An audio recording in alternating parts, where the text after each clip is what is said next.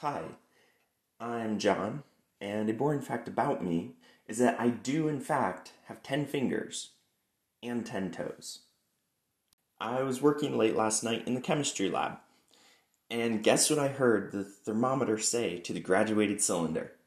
You may have graduated, but I've got many degrees.